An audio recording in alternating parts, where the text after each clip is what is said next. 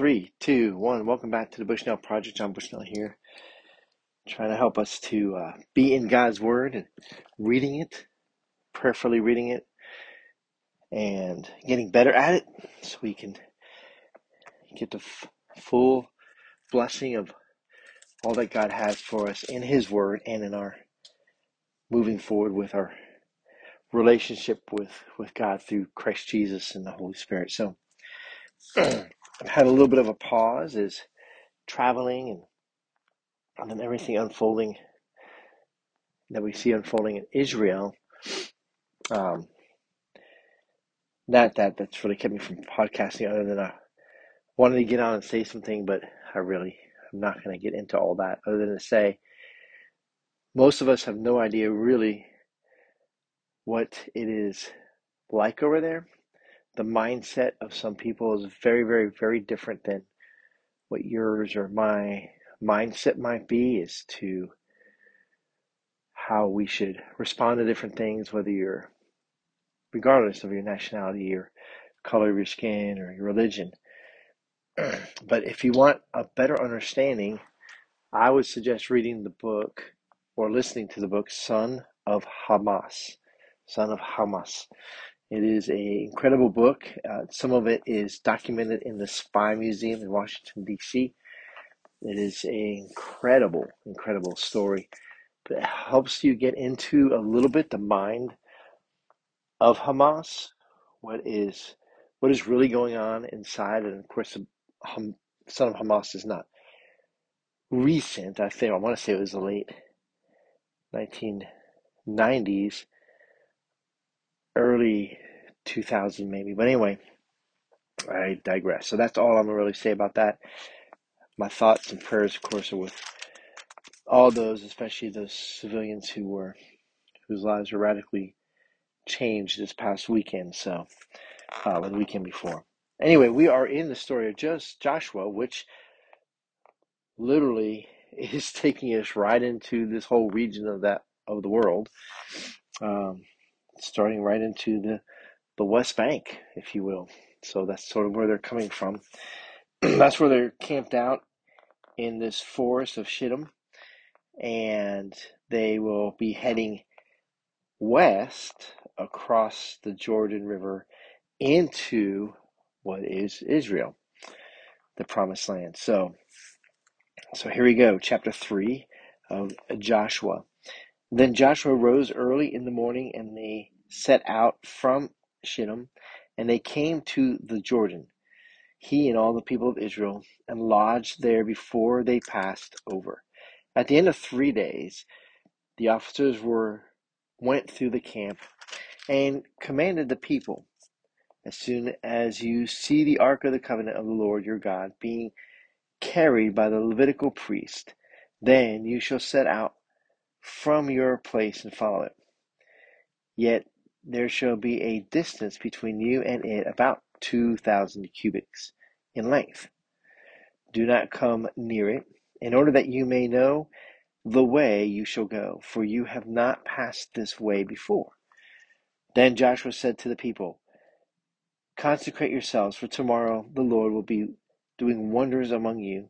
And Joshua said to the priest, take up the ark of the covenant and pass on before the people. So they took up the ark of the covenant and went before the people. And we'll stop there at the end of verse 6. So here they are getting ready to start this invasion, to start this following the commands of God, and going in and taking over this land that is for them the promised land. The people who are in the promised land at this time there says already their hearts have melted. They're going to melt again here shortly when they do cross the Jordan. And they hear the accounts of how they crossed the Jordan. But the thing is that for 40 years, these people have been anticipating the God who freed the people from the great Egyptian power, from the pharaohs, has now come to take over their land. And so they are in great fear. But here they are called to consecrate themselves. here they are called to keep 2,000 cubits. Is that right? 2,000 cubits, which is about 8/10 of a mile, a little more than half a mile. So if you think about movement, if you're way in the back of the line, and then there's a break in the line, and then you can see what's in the very front. If there's no break in the line, you may not be sure you're seeing what's in the front. So that's sort of pretty wise movement here, and especially considering the terrain that they're going to be in, it's going to allow them to see the group carrying the Ark of the Covenant because there's a break in the whole movement. Now it's 2 or 3 million people that crossed uh, came across the Red Sea 40 years earlier. Now, how much they've gained in their population, we don't know. So let's just say it's 3 million people, and then you have to think about the soldiers. So this is going to be the soldiers moving across, and there's 40,000 from a couple of tribes. So you're talking about quite a big army here. Let's say 250,000 minimum, and we might get the numbers here, but it's a lot of people. So having that break in the line is pretty logistically, strategically smart. And then to consecrate yourselves, it's get focused. Get focused. What are you about to do? Let's not get carried away. Let's not um, do dumb things right before we're getting ready to go into battle and so on and so forth. And consecrate yourself as a people because we are God's people. And so set apart, holy, are other ways you could think of it.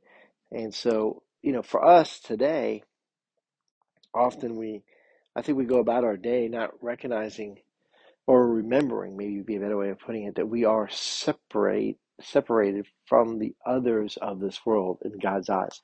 We're God's children. Now, there may be someone in our home or in our neighborhood who is currently not born again, but God is in moving to save that person.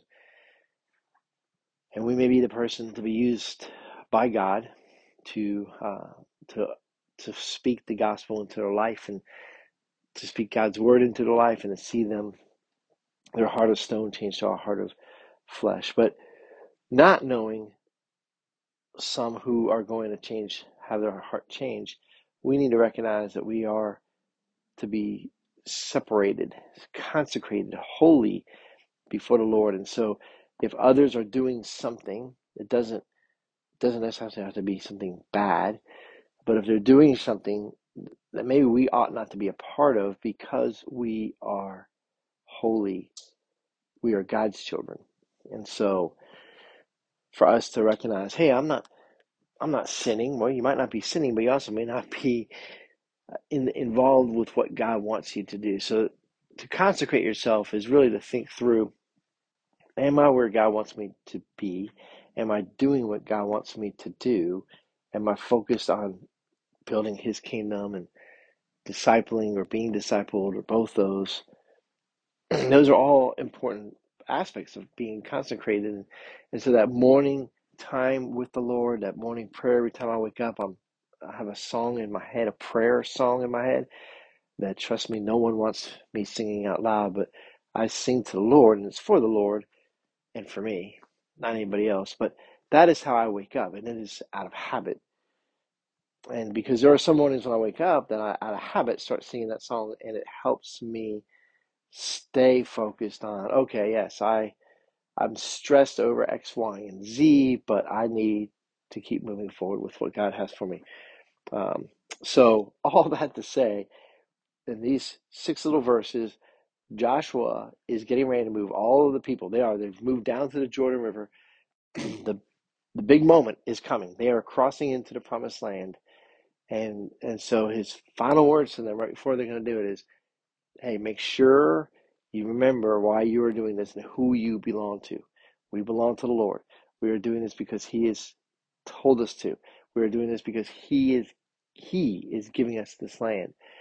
And we are moving forward with the covenant of God, the ark of the covenant of God before us and with us, and God before us and with us. So we cannot fail, but we need to be in that attitude. And so that you could say this is a great evidence that attitude is everything.